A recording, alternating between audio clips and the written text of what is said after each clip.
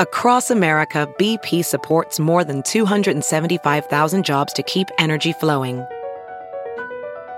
Jobs like updating turbines at one of our Indiana wind farms and producing more oil and gas with fewer operational emissions in the Gulf of Mexico. It's and, not or. See what doing both means for energy nationwide at bp.com/investing in America.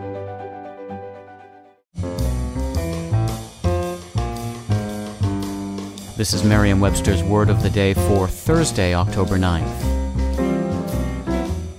Brought to you by the new Merriam-Webster's Advanced Learners English Dictionary, designed for students and teachers of English as a second language. Learn more at learnersdictionary.com. The word of the day for October 9th is indagate, spelled I-N-D-A-G-A-T-E.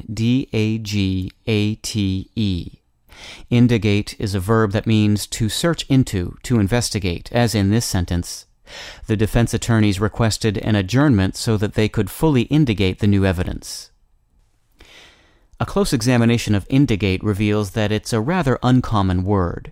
If we delve into the past, we discover that it first appeared in an English dictionary in 1623. Probing further, we see that its synonym investigate was already 100 years old at the time. Despite the fact that our search turns up the derivatives indagation, indagator, indagatory, and indagative, we see that none of these words was ever as widely used as investigation, investigator, investigatory, and investigative.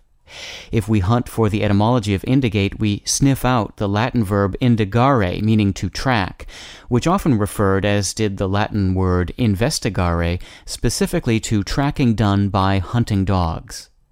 With your word of the day for Thursday, October 9th, I'm Peter Sokolowski.